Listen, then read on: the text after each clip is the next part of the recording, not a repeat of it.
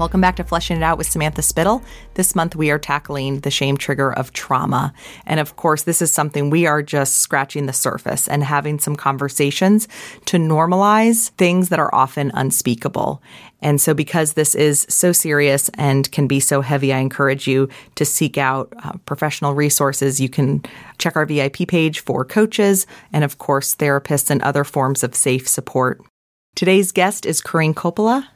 Corinne and I talk about trauma and ways that we can integrate it. And kind of, we start with kind of going through her story and how unresolved trauma in her life, began to show up in these patterns that were created, and multiple ways she sought out healing until she finally discovered internal family systems.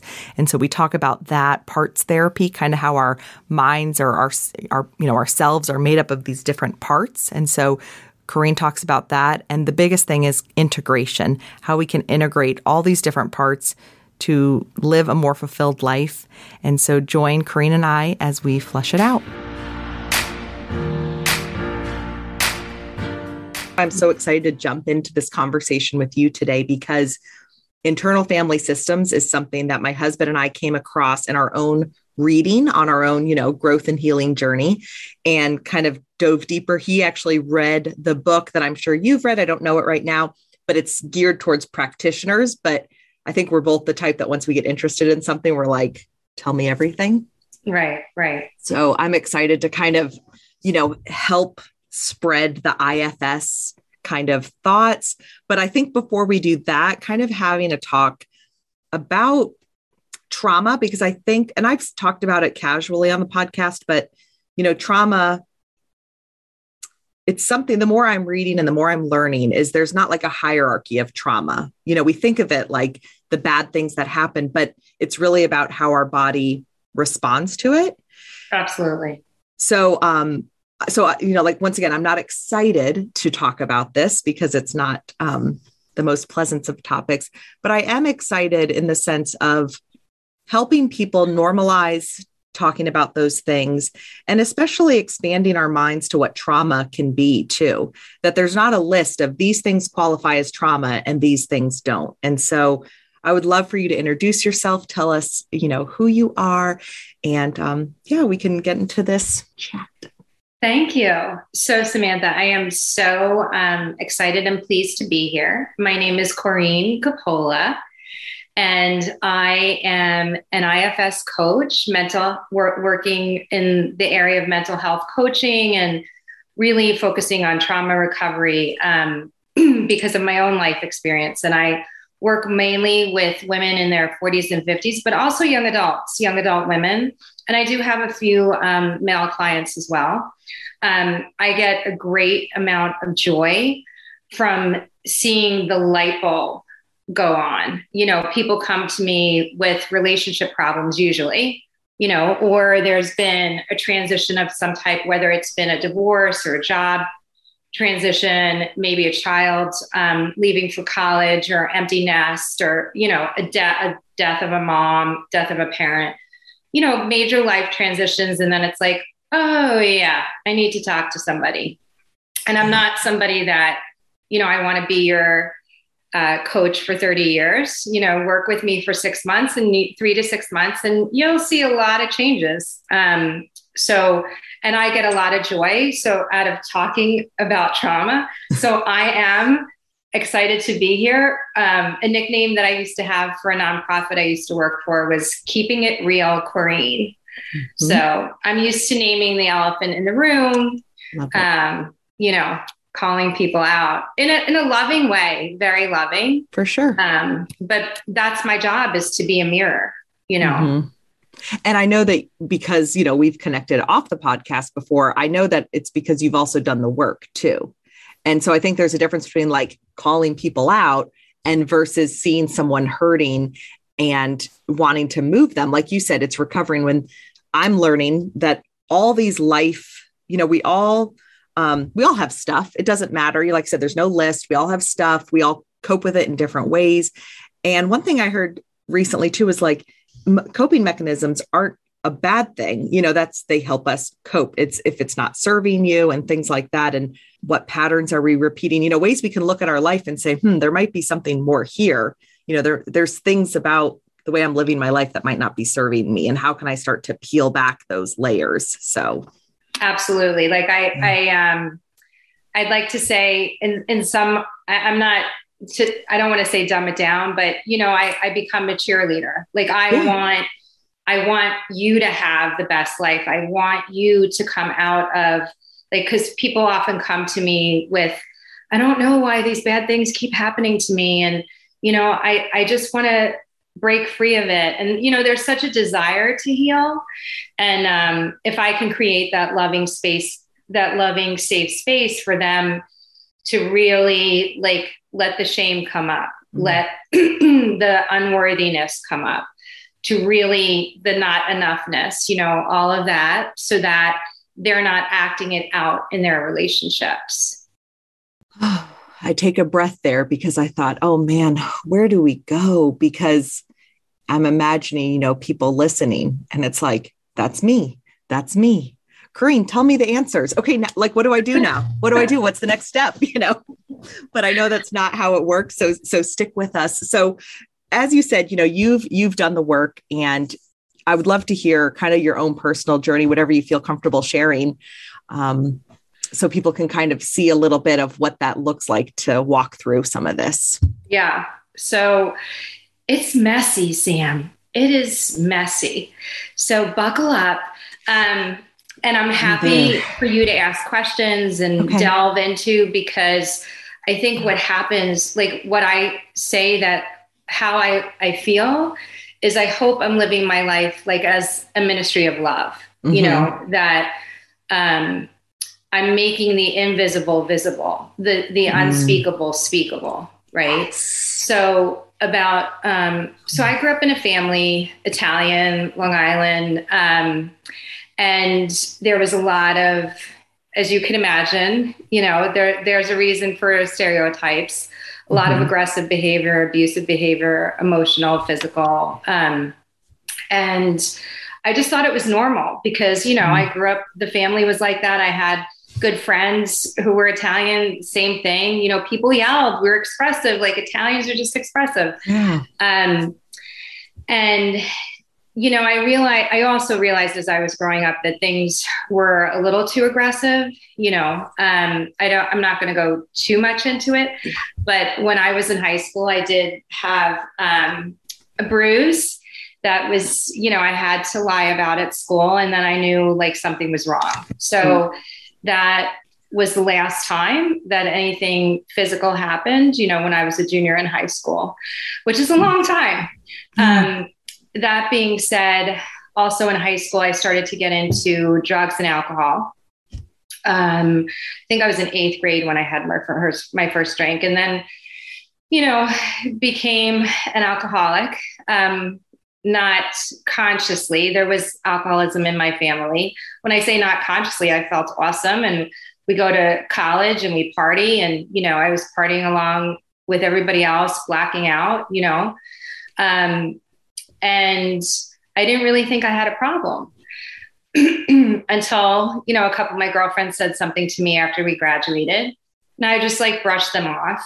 But then I was about 24, 25, and I met the man that I was married to for over 20 years. And he sat me down and he said, if you don't stop drinking, I'm not going to marry you.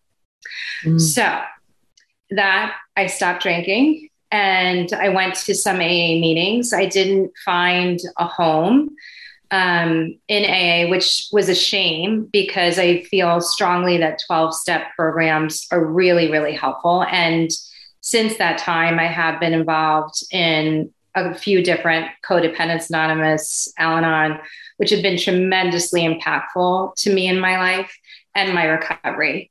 So I've been sober for over 29 years. So that's one part of my story, is my addiction. Yeah. But my addiction also came out in rage. So, my children were young. I have 3 children who now, unbelievably, are 24, 21, and 19. But when the oldest was 5, I remember this clearly. she's waiting at the door for her dad for a to get the daddy-daughter invitation to him for preschool, and he is standing right outside the screen door on the phone. And I'm like, because that's one of my buttons is ignoring, right? Like that I don't exist. Yeah. And so from my childhood. Yep. And I opened the door, took the phone out of his hand and threw the phone. Didn't hurt anybody, didn't hit anybody, but threw the phone, and we couldn't find it for a day. Like it was like, it had ricocheted out. I laugh about it now, but that's what got me into a 12-step program. I was like, okay, this is not normal. Yeah. I need help. This is not the way that it should go. So time goes on. And in 2007, in May of 2007, I had memories of sexual abuse. And it turned my life upside down. And, I thought I was going crazy. This is before the Me Too movement. And there really wasn't a lot of education. And Grace stepped in, and I found the Women's Center in Vienna, Virginia, and got therapy there and was part of a group of survivors. But a key ingredient in my healing was going on a nature-based weekend for sexual assault survivors. And that changed my life. A few months later, that was May 2007. I had the memories. That weekend was September 2007. And that's really what began my healing journey. I had been doing yoga and meditation for about a year and a half before that. And I think that a lot of the somatic practices that I was doing, because mindfulness actually is a somatic body-based practice, helped that, along with perimenopause and hormonal changes, helped to activate the memories, which often happen. Then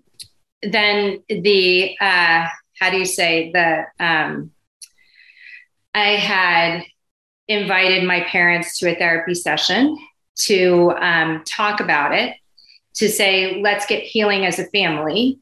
And the response was, I don't remember. I don't recollect.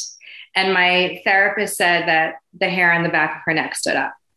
So unfortunately, there wasn't the healing that I had, because I had said, this had to happen. This isn't the first time this happened. I thought that it also happened in the family, like something like I really just wanted healing.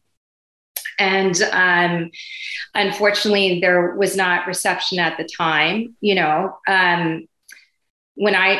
There would be, if I would go to therapy without there being an admittance that it happened, which, you work like, how do you say, like, I'm crazy, I'm not crazy, like, that whole reality check thing. Oh, yeah. So anyway, I had to distance myself from my family, which was extraordinarily hard. My parents were very involved in my children's lives. They lived long distance, but they visited at least once a month. So it was really, really difficult for the family to go through that. I thought I was having a nervous breakdown. So I tried a little of everything, a lot of different modalities. I did sweat lodges, I did yoga, and I went to shaman, I went to different therapy, like group therapy, weekend therapy, everything that you can think of.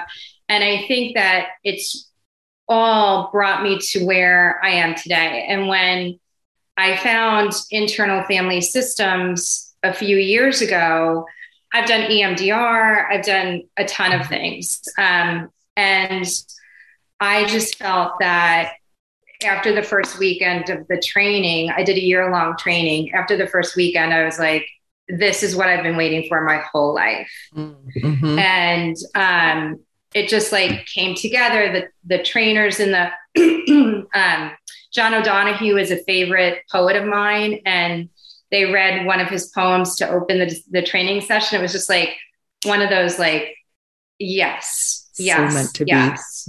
Yeah. It was one of those. And it's something, you know, I have a bunch of friends who are therapists, and they've always encouraged me to go back to school. And I'm like, you know, I don't want to spend $100,000 and get a loan. And I have a master's in organization development.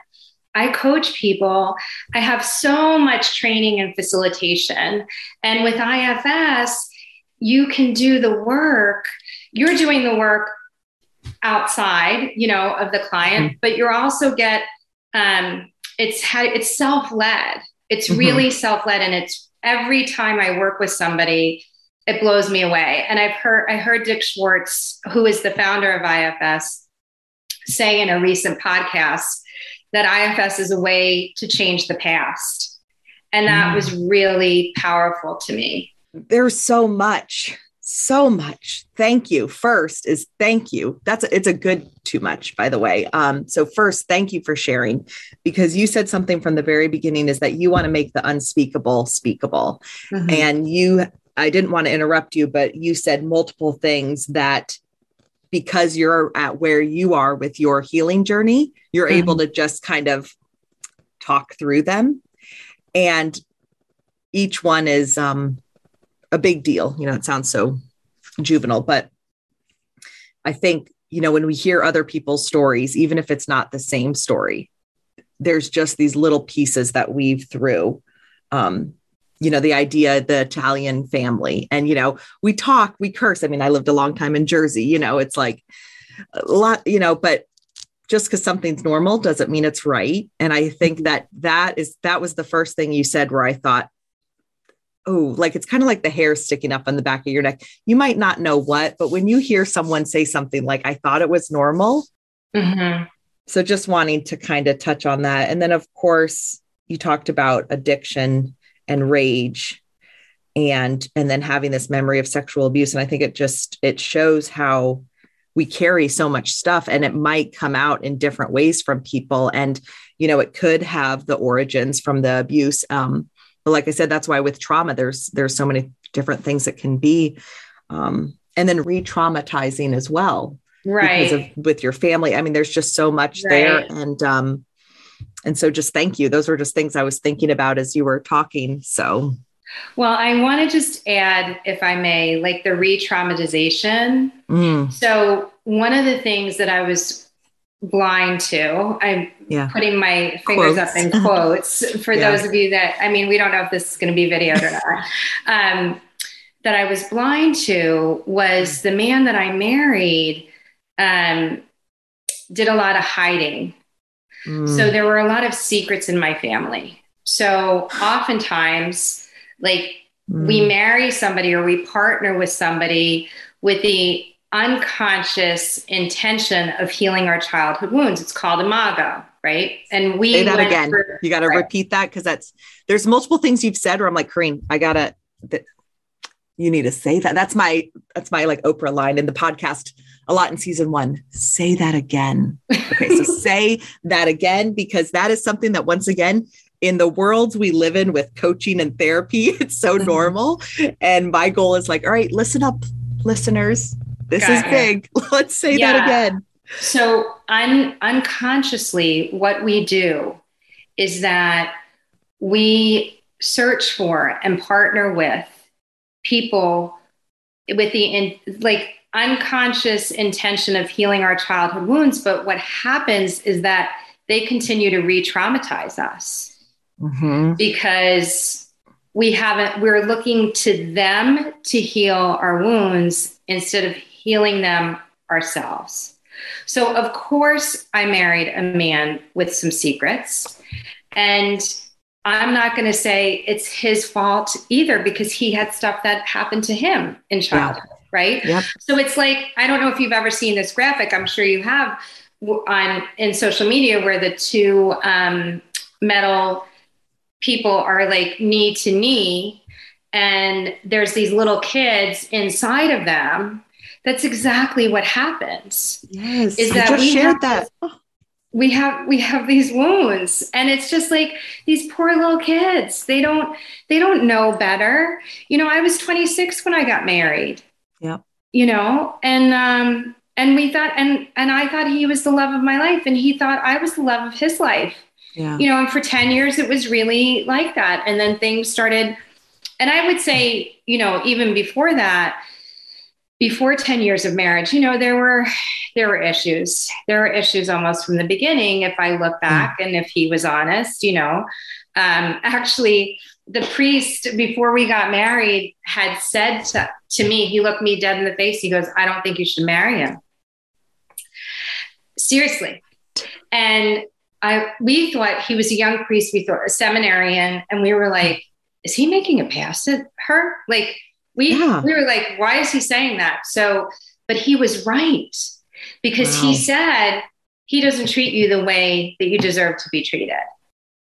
And I was like, what do you mean?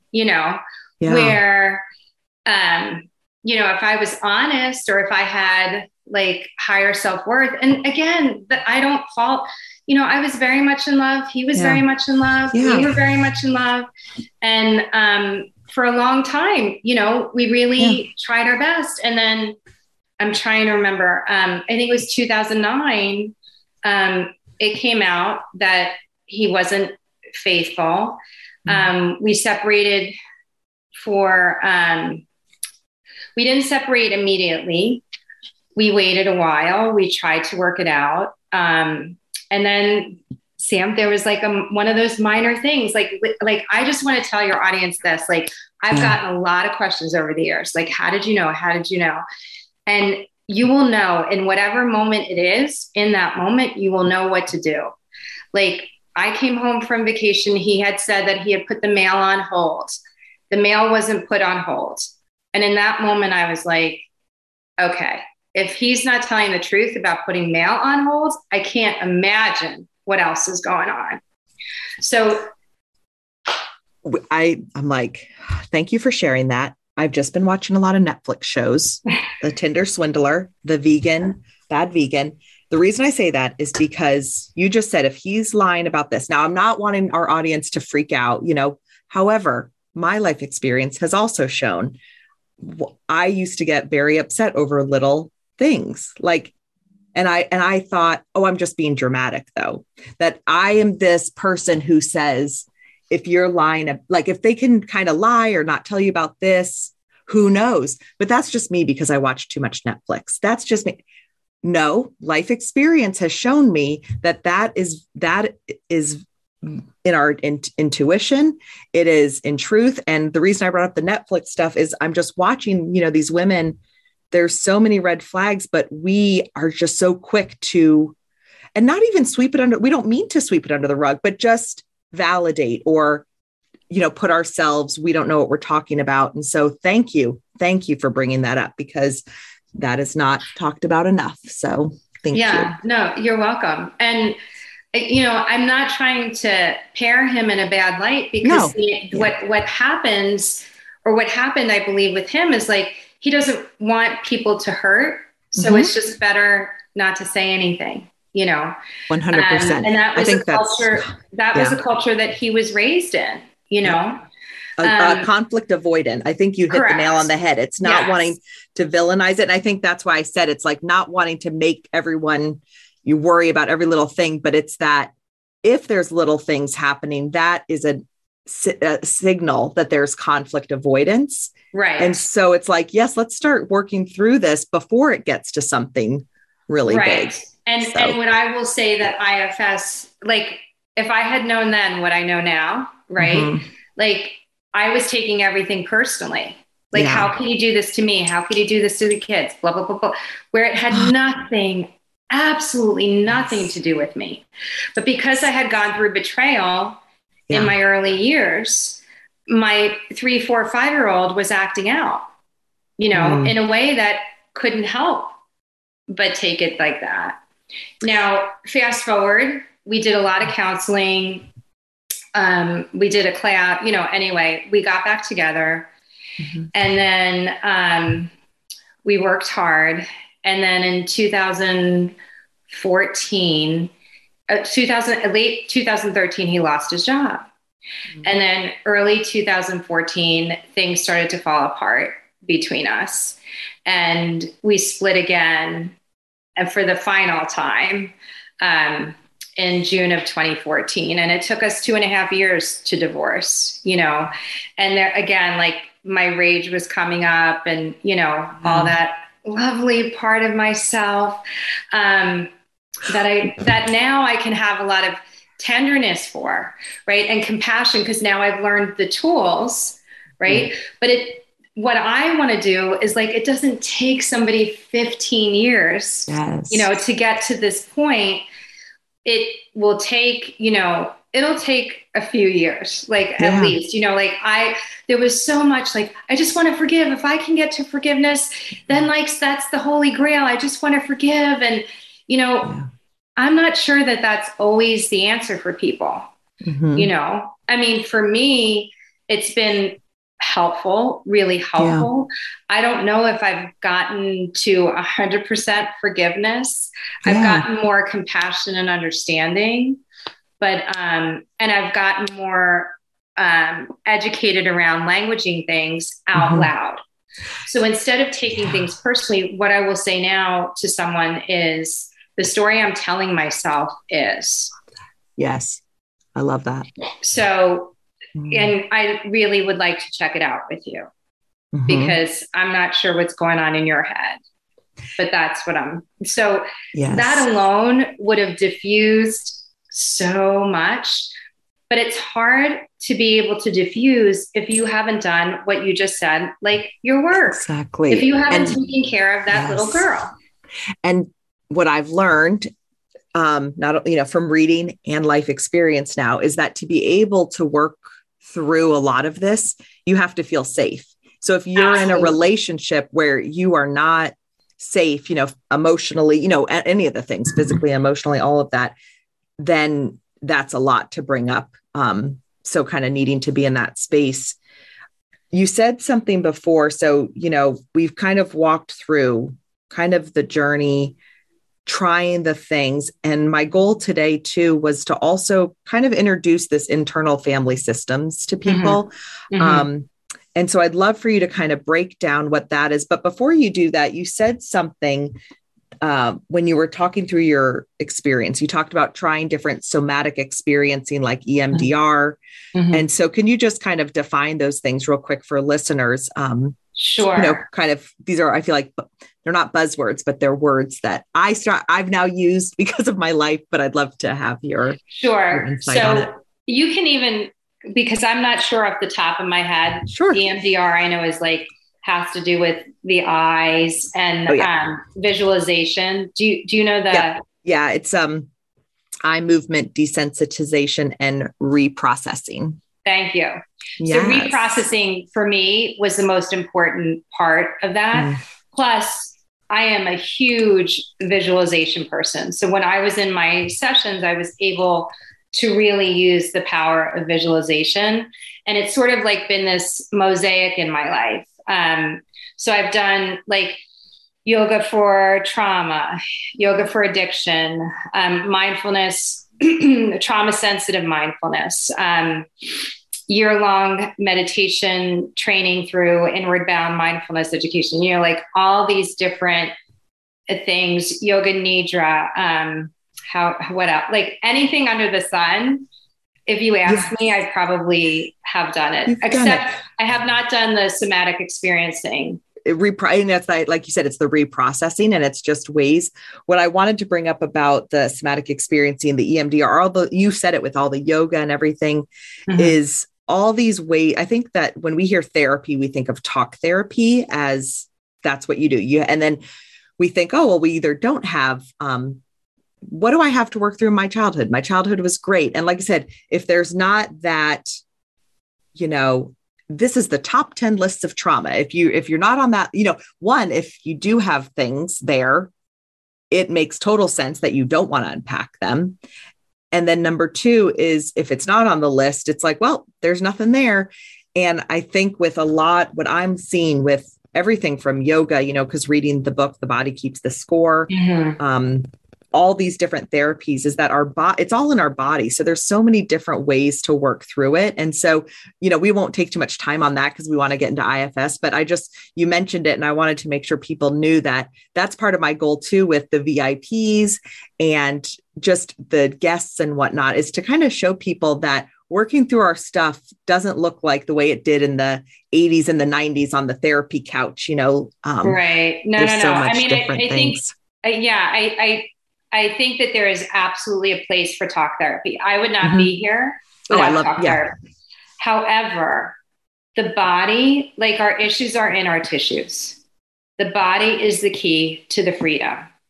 Everything is about noticing. Like mindfulness is the awareness, right, of what is going on around you and inside of you, and then having compassion and kindness towards it. So it's like Viktor Frankl talks about mindfulness as the space between stimulus and response. And in that space is your freedom. And he's a Holocaust survivor.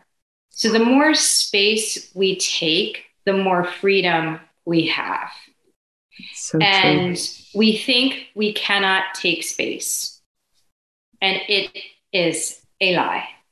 Because the more space we take, it's like, oh, now I can do the next right thing. Yes. And this, or the next best thing. Like I tell my clients a lot, just do the next best thing. Like when you're in overwhelm, do you need to get up from the couch?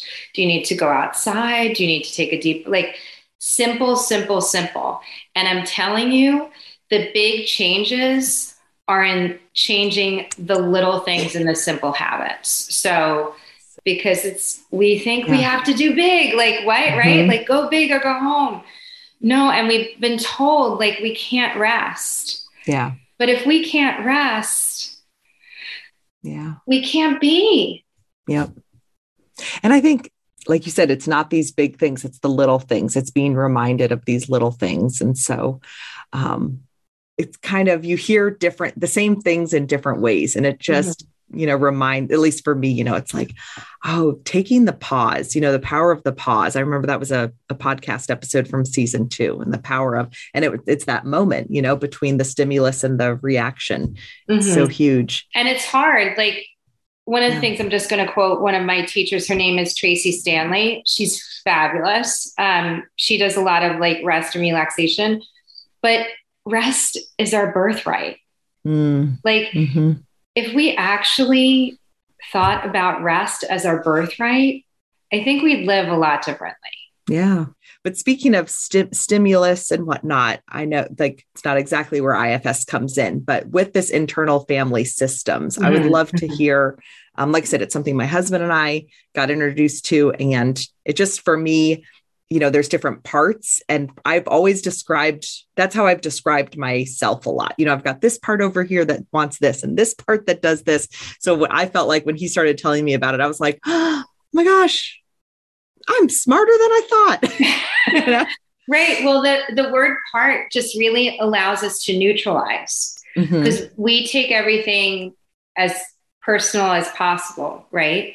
So what this is really about is just what it says, internal family systems. So we have an internal family with all of these parts of us that integrate to help us, be supported in the world.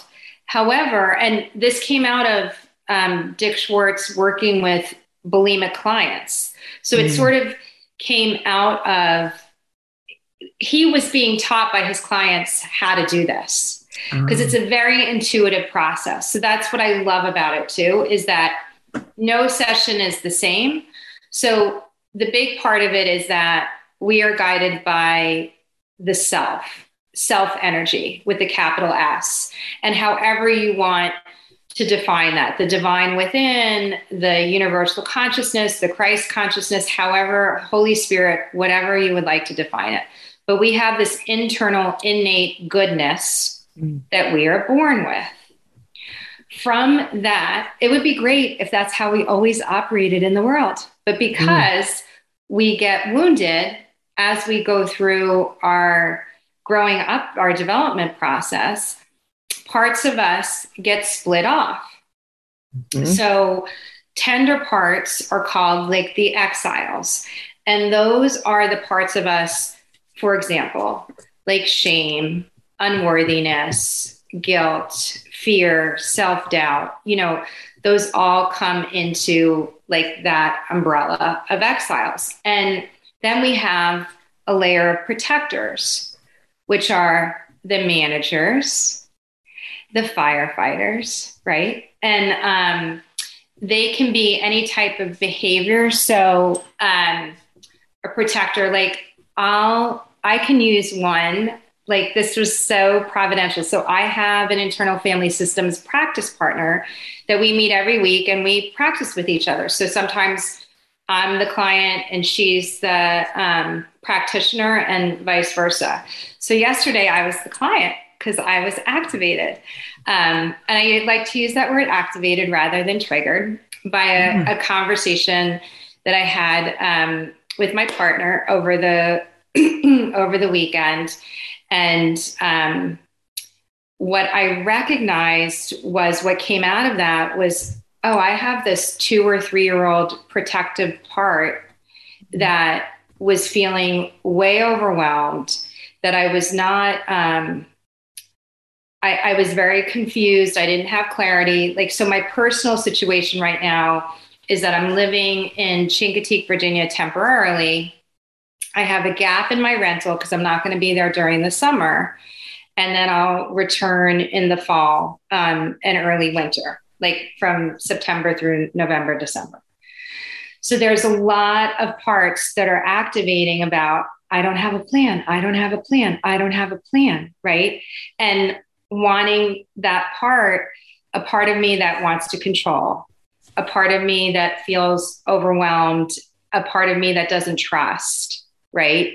So all these different parts had to be worked with in a way that then I felt integrated. I mean, I was so overwhelmed yesterday. Yeah. I didn't get a lot of stuff done, Mm-hmm. And after that session and being able to shine the light and let this part speak as to what it needed, like it needed to be held in my lap. It needed to be seen so that then that part doesn't have to quote unquote drive the bus, so that I'm not acting from this scared, frightened, fearful 3 or 4 year old who barely knew how to express myself, like didn't know how to express myself, just was very scared. And now I'm back in the saddle, the next day, like even last night, it was like, oh, and then I was reminded also, a very important practice to me is gratitude, but to be grateful for that, the uncertainty that I have right now, because then I can open to the miracles that are waiting for me. Right. Yeah. If I am so tight and so planned, God, at least that's what I believe, then doesn't have the canvas to paint in my life. Yeah. Right. Like I'm so controlled. So like a firefighter part would be my addiction, some kind of addiction. And addiction doesn't have to be, by the way, I just also want to clarify around trauma. Like it does not have to be the type of trauma I have. I have clients who had great childhoods, but because of the attachment, right? The safe attachment versus the anxious attachment versus whatever other, versus the avoidant attachment, like we tend to get into conflict with each other.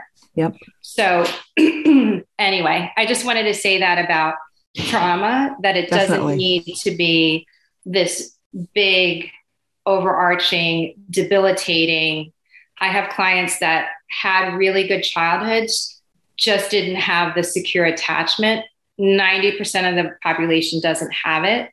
And IFS can really help with your attachment style and becoming more secure in yourself. So then you can respond in a way that you actually can sit across from your partner and say, So this is the story I'm telling myself. Instead of acting from that part that's 4 years old and scared. Thank you, Corinne, for mentioning that about trauma. Can you give like a definition of trauma? Sure. So trauma oftentimes, so it doesn't have to be, I think we have this like fallacy that trauma has to be like the big T, you know, it has to be like a major car accident or something major from your childhood or you know, disease like cancer or an illness. But really, trauma is just when your nervous system is unable to handle whatever outside stimulus occurred. So you'll see this in the wild, right? That the animal will be under attack. Maybe it'll get away and then it shakes it off. So it would be very helpful. There is actually a modality that I'm trained in called trauma releasing exercises that helps people release the trauma in their body. Animals do it all the time in the wild. That's why they don't, wipe out, so to speak, but we're not able, we keep it internal. So that's really, and there are 3 different kinds of trauma. There is the acute trauma, like the instant, something happened like a car accident. Then there's chronic trauma that happens, repeatedly or a few times. Then there's complex trauma, which is different instances over a longer period of time. So. Yeah. And I think that's important for people to kind of hear, to know that there's not, one of my past guests talks about the pain Olympics, that we're not competing for the worst story. And so I think doing the work of healing, and because I find myself doing this as I'm working through my headaches, and there's times where because I have experienced some really hard things, I've walked through some hard things with people. Sometimes at times though, working on my headaches, I almost feel like I start to judge myself, which that's something I'm working on. This feels so little, and I just think that that's one of those judgments we have to get out of the way, because it's how our nervous system reacts. And as you said, there's so many different kinds. So I love this. So this actually segues lovely into internal family systems, because the judgment, so we can easily say the part of me that judges myself or others, there's a part of me that judges. And usually what will happen is that a client can pull up an instance of, how do you say, like stress or whatever's happening, right? So for example, if someone is going through a retirement at work, right, by their choice, but things aren't going the way they might have thought during their exit, I'll have a conversation with the client. What needs your most attention right now? Like going internally, what most needs your attention? And so there could be a couple of different parts. There could be a judgment part that feels like they need to be treated differently. There could be a part that I've put in so much time and energy into this organization, and I'm being treated unfairly. So then checking in and noticing what has the most juice around it right then. And so let's go with then we'll take it from there and say, let's get this part that that this is unfair. This is just unfair. So the part that feels that they're being treated unfairly. So then going into the body somatically, noticing what sensations are you noticing in the body right now. It could be a tight chest. It could be butterflies in the stomach. It could be weights on the shoulder. It could be anything, like sweaty palms, whatever they name it. So you name it. And then from there, asking the client, so can you picture this part? And that's where things sort of get creative. It can be a color, it can be a shape, it can be whatever. For me, my parts often usually show up as minions or like those little M&Ms with like sticks. Oh, And I mean, it can be anything. There's that's the wonderful world of that. So then you're able to, then guiding the client and asking, what are you noticing? It's just honestly like, what are you noticing? Then they'll respond, whatever they're noticing. And then how are you feeling towards this part is really important. It's called like the 6 or the 8 C, I think the 8 C's, to make sure that the client is feeling compassionate or curious or creative. Like there's some kind of softness. If not, like what might come up is like, I'm angry towards it, or I hate it. Well, that's another part that gets in the way. So can you ask the angry part to step back? Can you ask the part that hates it to step back so we can get to know this part a little bit more? So you're just trying to have a conversation and to get into connection with this part. And then oftentimes saying, okay, what was the first, do you get a sense of how old this part is when they first came onto the scene? And it might be as a teenager, it might be middle school, it might be elementary school, 4th or 5th grade, it might be 2 or 3, it might be pre-verbal, right? But just getting a sense of how old it is. And then from there, asking it, what is its job? What's its purpose for showing up? So like the part that might feel like it's not fair wants this person just to be recognized for all the goodness, right? Just wants to be. So oftentimes the part that's protecting wants the higher good. It blows my mind. Like wants, like the purpose of the protection actually wants the same thing that yourself, the S, wants for your being. Yeah. It's wild how that But they happens. Go about it in different ways. And it just goes about it in a different way. And then from there, asking the part, what is it needing? Or maybe even what is it afraid would happen if it didn't do its job? So like, it might be afraid that this person would fail, that this person would get hurt, and is there another job that this part would like to do instead? Like, is this part feeling tired? Is this part, how is this part? And it's just, it really sort of guides. I'm giving like a very, annotated version and trying to explain, and then what happens is that it settles down, right? That it's not driving the bus. And so that more of the self, the big S, can direct it and direct your being in the world so that you can be more compassionate with your partner or your boss or your child.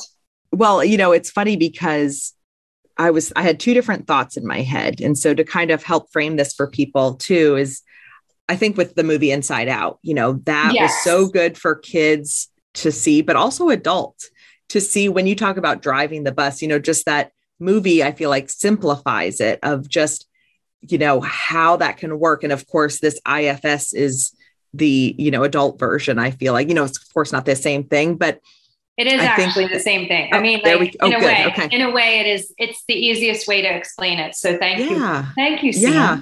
Well, the other example I was going to give, and I don't know who listening will remember this, but the show Herman's Head. I remember watching that back in the day, an old show, but it was the, guy, I don't even remember because I probably was too young. I shouldn't have been watching it, I'm sure. But, this guy, there was all these people living in his head, and it would go from his outside world to then you would see the part, like the living room or whatever. These people all lived in his head. And I mean, maybe I watched a lot of Dirty Dancing, Pretty Woman, favorite movies when I was way too young. But also apparently I watched some random shows that maybe that helped me understand these different parts. And so anyway, but I bring up this random example though, because there's this part of me that is like, this sounds, because I'm comparing it to this 80s, sitcom, like this is kooky, this is woo woo. But then, we've got now 40 years later or whatever, Inside Out, which I was about to say 20 years, but it is not 2000 anymore. It is 2022. But now we have Inside Out, and it's like, no, wait, this really does make sense. There really is. So would you say, to kind of simplify IFS, Mm-hmm. is it a way to, I think the right word is personify just our being, and to kind of look at it as, you know, whether it's people or, like you said, for everyone, it's different shapes or characters or something like that. But is it a way to just kind of help make sense of the way our parts are in us? It's a way for integration. Okay. So, and it's really a way for me personally, this is the way is like a highway of compassion, right? Dick Schwartz wrote a book, very important book, No Bad Parts. So that every part has a role. Like, we don't want to look at the shame. We don't want to look at the guilt. We don't want to look at the anger. We don't want to look at the fear. We don't want to look at the self-doubt, right? But if we can say, wow, let me get curious about this. Yes. What's going on with self-doubt? What are you trying to protect? What's your job? Like, why are you here? What are you needing? Like, you know, a complementary practice is called RAIN, the RAIN meditation practice, you know, recognize, allow, investigate, and nurture. To me, they're very complementary. You know, you're recognizing what's going on. Yeah. You allow it to be there. You're giving permission for whatever's going on to be there. You investigate it. You ask it questions. What are you needing? And then the end is the nurturance, right? So oftentimes, I mean, IFS is different. I don't want to confuse people, but I'm saying they're complementary practices. IFS is a much deeper practice. And really, and anyone listening, I want to be really serious about this, that please make sure that you're using a practitioner that has been trained by the IFS Institute, because there are so many copycats out there right now, and it is not to be played with, because this is people's mental health, mental well-being, and just be thorough in if you decide to investigate this as your own practice, please make sure that you're doing due diligence with the practitioner that you are working with. So yeah, thank you for sharing that, because exactly, it's serious work, and you said it with integration. You know, it's taking all these parts. You talked about driving the bus. It's such a good visual, you know, of who's in control. And it's funny how it's like, you know, when we try to repress stuff, we think it's like, oh, we're just going to set that over here. We're just going to tuck that over here. We think we're taking it out of the driver's seat, but it's going to find another way to drive. It's going to find another way. And I love what you said too about there's no bad parts, and seeing it, because all these different sides of us. And especially I was thinking about your story kind of, you know, as we wrap up, coming full circle, you know, you talked about the rage, and it would be easy for you to just say, I'm a rageful person. So I need to just do some meditation, some deep breathing, and I'm just going to become this calm person. But the rage was that part of you that was feeling, you know your story better than me, you know, right. Yeah. And so you could try to just put the Band-Aid on it, as you said, you know, but that wound needed some air, you know, it needed to heal. And so I think that, I mean, that's why for me and Jeremy and I, you know, we've talked so much about it. It's just given us language to say, oh, this is the part, you know, this part was fighting for this, you know, or this part was wanting to be seen and heard. So, right. So I think, like, if there's one simple practice you can take with yourself, is to start using the word part. You know, there's a part of me that's feeling lonely. There's a part of me that's feeling tired. And just asking, like, oh, what am I needing right now? What is this part of me needing? Yeah. Let me see if I can check in. I'm doing a really abridged, that's, you know, not but it's just, it really goes to like the power of the pause, because what this is like, this is another thing. And I think I said this in a prior conversation with you, Sam, is like, if it's hysterical, it's historical. So when we are noticing that something is not in balance with what happened, you know, like your reaction is like a little bit intense, there usually is a story behind that. There's usually like, okay, where can I make the U-turn? We're always looking to the other person. Like if they would just change, if they would just, and I'm telling you, I used to be one of those people. Like, and I can sometimes still, trip up like that. And then, whoa, no. What's going on here? What needs to be healed in me? And if we can look at it that way, what needs to be healed in me? So good. Well, as you said, we just scratched the surface of this, but I truly thank you. Thank you for sharing so much of your story. I say often that not everyone's meant to share, their story publicly, but for those that can, I'm extremely grateful because I do think it's hearing, kind of that next level deeper, some of the stuff that is, feels unspeakable, and that when it is speakable, it makes such difference. So I truly thank you for sharing your story and helping us kind of get more language around all of this. And of course, sharing, your expertise with IFS. And so if people are curious to learn more, of course, about you, working with you, and, whether it's IFS or other ways you work with people, how can they get in touch with you? They can go to my website, CorrineCoppola.com, and set up a discovery call with me. 20, 30 minutes of your time. You'll get at least one practice that you can implement immediately to help you. Because all I want to do is really reach as many people as possible. I'm on a mission to help over 1 million families by 2026. It's a high order, but I also say that if you heal one person, you're healing, 7 generations in front and 7 generations in back, and then all the people around you. Because the healthier you get, the healthier the family gets, the healthier the work system or work environment. Like everybody, one person changes, everybody changes. So, and I'm also doing a workshop for Sage Sisters on April 19th that is more in depth around internal family systems and authentic relationships. So Wonderful. You can join me there.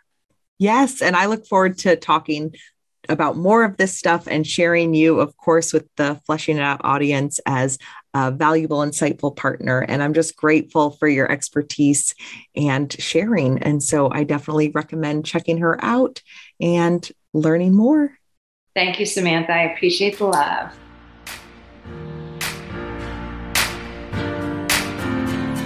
Thanks for listening to Flushing It Out with Samantha Spittle, where we explore growth and healing through vulnerable conversation. Our hope is that you feel seen and find tools for growing resiliency and tackling your own growth and healing.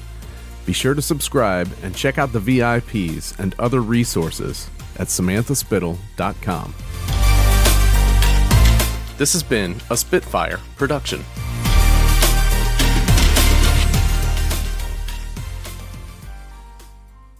That was the greatest thing I've ever heard.